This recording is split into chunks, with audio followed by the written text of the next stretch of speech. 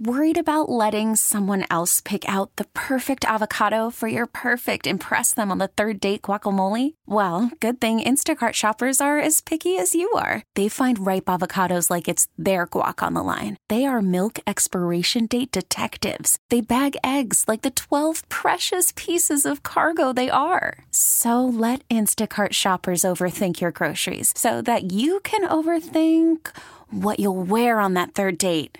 Download the Instacart app to get free delivery on your first 3 orders while supplies last. Minimum $10 per order. Additional terms apply. This episode is brought to you by Progressive Insurance. Whether you love true crime or comedy, celebrity interviews or news, you call the shots on what's in your podcast queue. And guess what?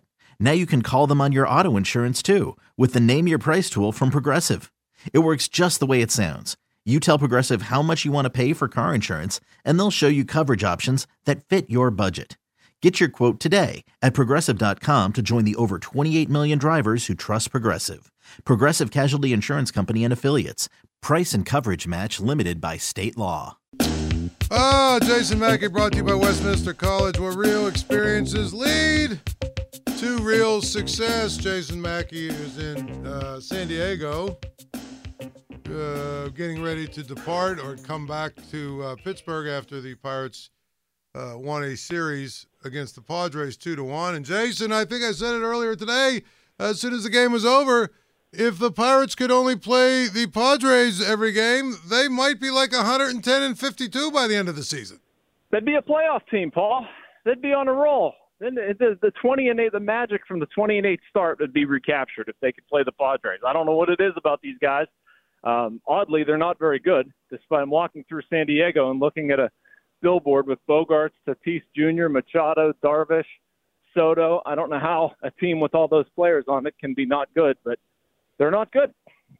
Yeah, I mean, again, they're really one of those teams that we call it. Was it the Mets? Was it the Mets that someone wrote a book about called "The Worst Team Money Could Buy"? Was that the Mets team? That Mets team that I believe so. That had a bunch of like a ridiculously high payroll and a bunch of guys who were on really big contracts. And the team actually stunk. I'm pretty sure it was them, wasn't it? Yeah, and I mean, if it's not, it should be. Whether it's the Padres or the Mets this year, that's actually a fascinating storyline with Major League Baseball this season. The teams that have spent the most money have gotten the least out of it.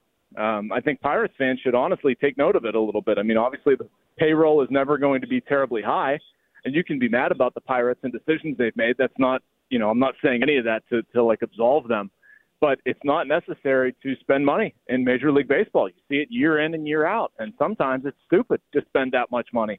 I would much rather see them draft well, develop well, find kids who come up and contribute. They've done that to some degree. I don't think they've been perfect with it. They've certainly made mistakes, but, I look at it like, Paul Skeens, put it in that context. They have an opportunity to get that kid, get him up here, let him pitch, see what he does. I think he's going to be really good, but they need to be leveraging picks like that, players like that, and bringing them up here while they're young.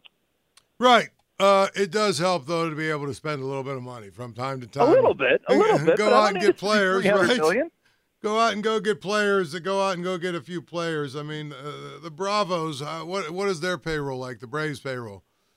Yeah, it's obviously 100 plus. 160 maybe? I'm going off the top of my head. I mean, the Braves to me, like that, I mean, that's gold, right? Like they draft guys, they find guys, they develop guys, and then they also go out and get guys and sign guys. And the contracts, by and large, are pretty good. It seems like every contract they sign is 6 years, $80 million.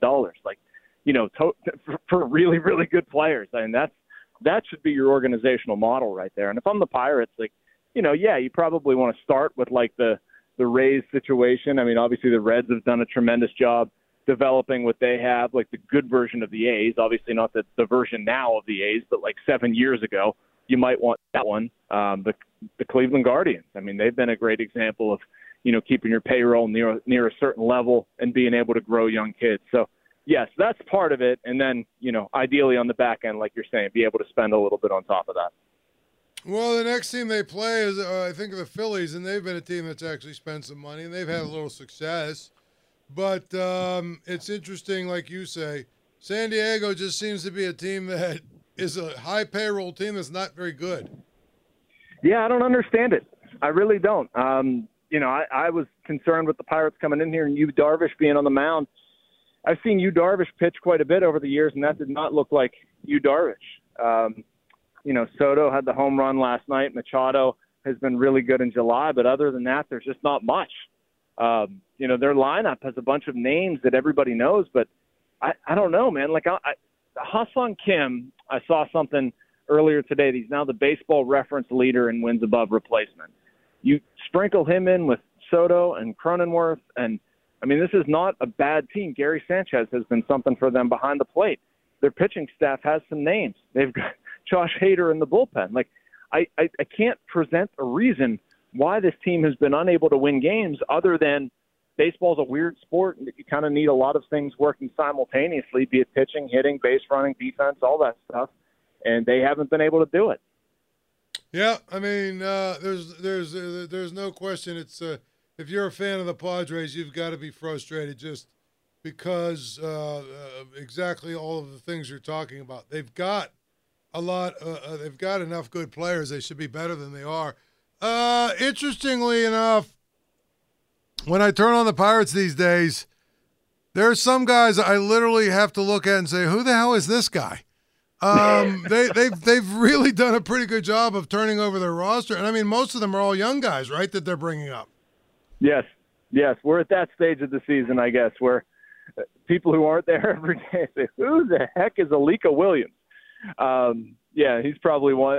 Alika Williams looked like he just hopped off his skateboard outside of the park and ashed a cigarette or something. I don't know, but I really like the kid. He can play a solid shortstop. Had a great at bat last night against Hader. But and they turned over their roster quite a bit. This is by design. I don't have any problem with it. I think this is the direction the Pirates should be going. I want to see what these guys can do from now until the end of the season. To me, that's going to constitute progress or not. And I get asked that question a lot. Like, how do we know if this season has been a success? Well, this season has been a success if Quinn Priester starts, gets better, and sets himself up well for 2024. Same for Andy Rodriguez, Henry Davis, Jared Triolo, Nick Gonzalez.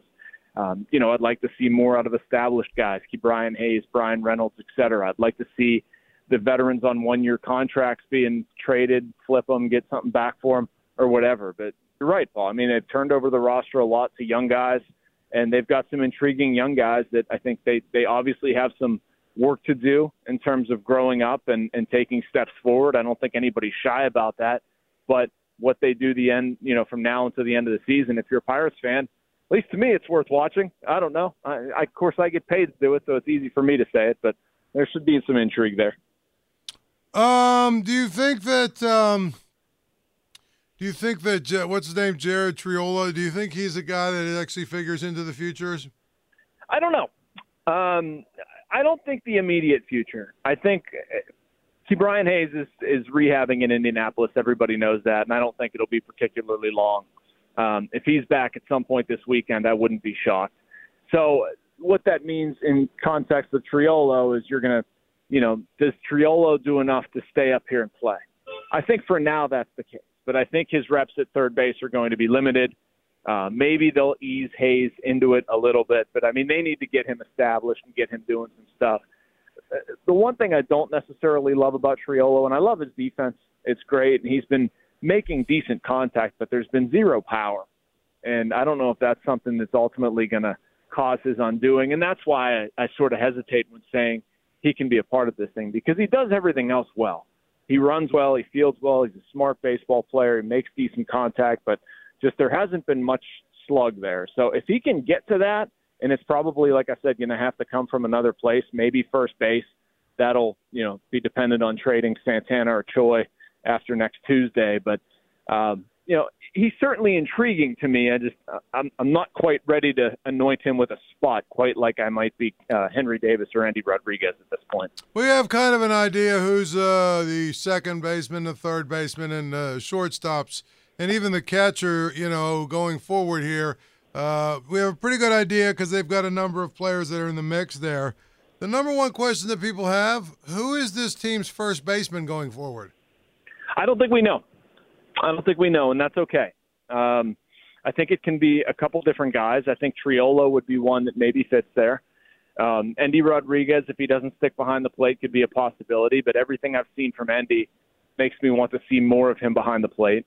There's a kid that probably casual fans don't know a lot about, but his name's Malcolm Nunez. He was the other half of the Jose Quintana, Chris Stratton trade last year. He's mostly come up through the Cardinals system, has a ton of power. He's a real big kid, had a shoulder injury just when he was getting hot in May, and he's working his way back. So remember that name, Malcolm Nunez. He could be a first base option as well. I mean, a lot of times with this stuff, Paul, and you know this, like you end up shoehorning a guy over there because his bat's good. And I don't know if that, if that's Triolo because Hayes comes back, I think you could do worse defensively. If that's Endy because they need a place to put him, cool. If that's, I don't know, Neil Cruz because his ankle comes back and it's kind of funky. I don't have any indication that's happening. I'm just saying that, a lot of times you can stash a bat over there. So I look at first base and just think TBD with this team. Well, I could see that, obviously. Is Henry Davis, just going to basically continue to try and get better in right field because it looks like that might be where they have him, basically slotted for the foreseeable future? Yeah, I think that's the way this is trending. I do. I think there was some hope, and talking to Henry about this yesterday morning about the catching dynamic, and he still catches bullpens. He was actually complimentary of Austin Hedges and how much Austin has helped him do that stuff. And he tries to as much as possible. But one quote that kind of stuck with me from Henry, he said, my team needs me to be the best right fielder I can be and be a better right fielder right now than I've been. And so he's been spending a lot of his time on right field and takes it very seriously. He knows he has work to do. He enjoys doing the work. And, I don't think there's any question that Henry Davis should be in their lineup every day and should be up here and all that stuff. It's just a matter of where he plays. And I think they're probably best constituted, honestly, with Henry and Wright and Endy behind the plate. So, yeah, I expect this to continue that way from here until the end of the regular season. I mean, maybe if something changes with Endy, if he gets hurt or doesn't perform well or something, they change. But, if all things currently hold, I think you see Henry and Wright. Well, yeah, I mean, I don't think there's any question about that when I look at it from that standpoint. We've read some different rumors about people being interested in some of the Pirates players at the trade deadline. What do you expect to happen at the trade deadline for the Pirates? Do you think they'll be able to move a couple of these guys or no? I do, and I think they'd like to move them. I think they'll be able to move them. But I don't mean Keller or Bednar. I think that's silly season stuff's coming out, and people saying they're listening on that. I tweeted something to that effect. I mean, they listen on a lot of things. Doesn't mean a deal's getting done. But the names we're talking about here, Santana, Hill, Choi, Hedges. It doesn't make any sense for them to hold on to Santana. I do think there will be a market for Hill. He's pitched well enough and has enough of a reputation. I think somebody would give them something for Rich Hill. I don't know about Choi. He's the question mark in my mind. He might wind up staying just because, his contract kind of stinks. And he hasn't hit left-handers typically all that well, and he's probably like a DH bench player, and he's expensive for that. So I don't know if they'll be able to move that. I actually think they'll be able to move Hedges, and maybe I'm insane, but I mean, you could look at a lot of defensive numbers and make an argument that he's either the best or one of the best defensive catchers in baseball. He's a zero maintenance guy. He's a good, well-respected veteran around the game. Somebody really could use a stable catcher. You could do a lot worse than Hedges. So I could see, I'm going to say 3 guys go, Paul, if you make me pick. And I'd at this point probably go Santana, Hill, and Hedges. Okay. If somebody called and offered, if somebody called and offered very little, but whatever, for Connor Joe, would they do that deal just to move on? Right? Yeah, I think they would. I mean, there's just not a clear path for him here. Like, I don't see where he fits. So yeah, I mean, I don't know if anybody would be knocking down the Pirates' door to get a guy who's hitting 230 with like a 7 and change OPS, but yeah, I don't think that they would object to trading him either. So you don't have you don't get the sense that Bednar or Keller could be gone? No, I don't think that's likely at all. I don't. And the reason I feel that way is, one, I mean, those guys like being here. It would make sense for the Pirates to extend them. They like having them here, and they're 2 really good pitchers, and the Pirates need those. Secondarily, the Pirates went into this season thinking and expecting to make some progress.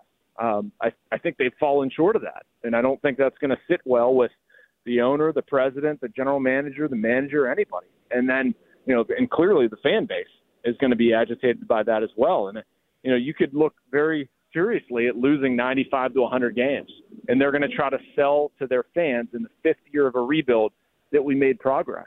I don't know how you do that while trading away your best starting pitcher and your closer, like two guys who were all-stars. That just sends the completely wrong message. I don't think that's what's going to happen. The only outlier, and why I'd never say never, is if somebody gets stupid and makes them a crazy offer. That won't happen for Keller.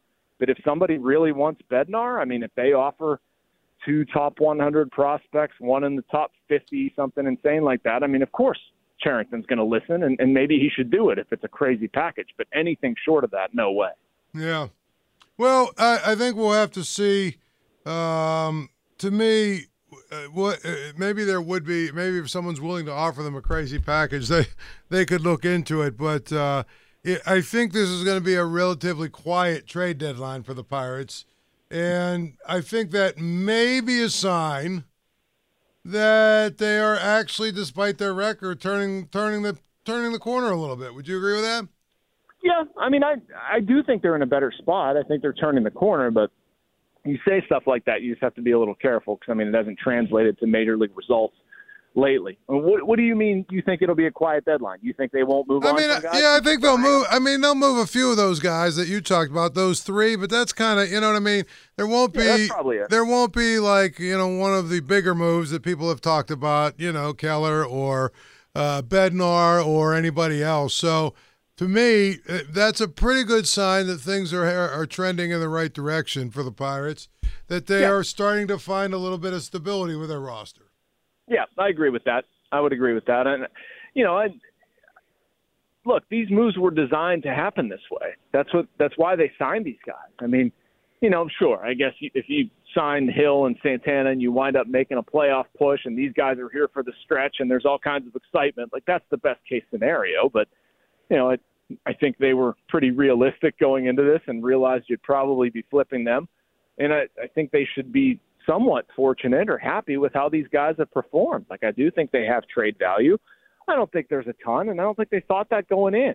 But, we're seeing underneath all of that some pretty neat growth with young kids coming up here and contributing. And even if people don't know who they are, that's okay. Over time, they should improve and get a little bit better and work on some things and win more games, and then people are going to start to notice what they're doing. And the sort of the top of that, whatever you want to call it, top layer is some of these veterans that they're going to ship out and hopefully get something back.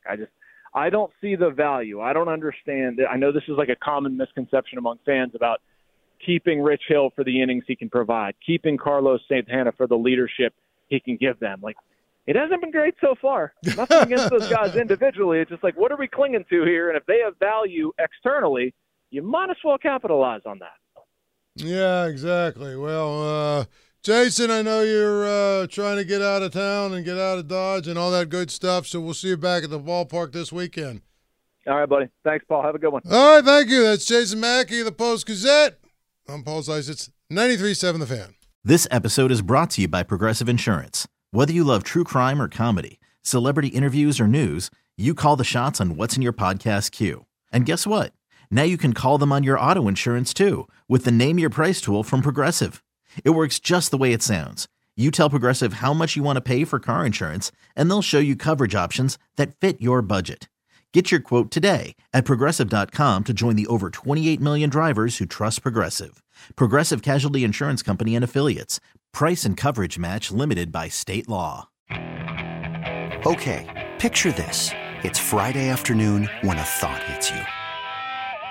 I can waste another weekend doing the same old whatever, or I can conquer it.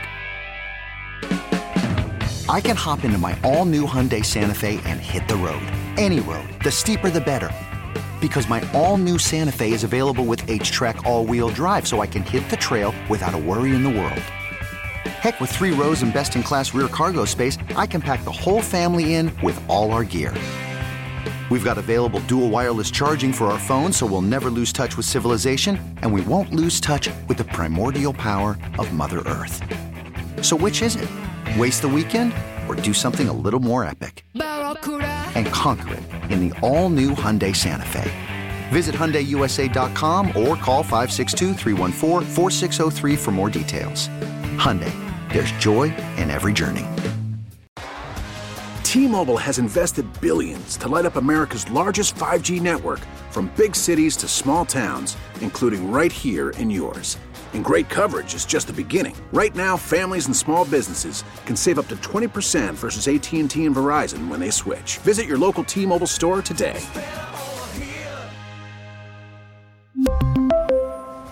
Plan savings with 3 lines of T-Mobile Essentials versus comparable available plans. Plan features and taxes and fees may vary.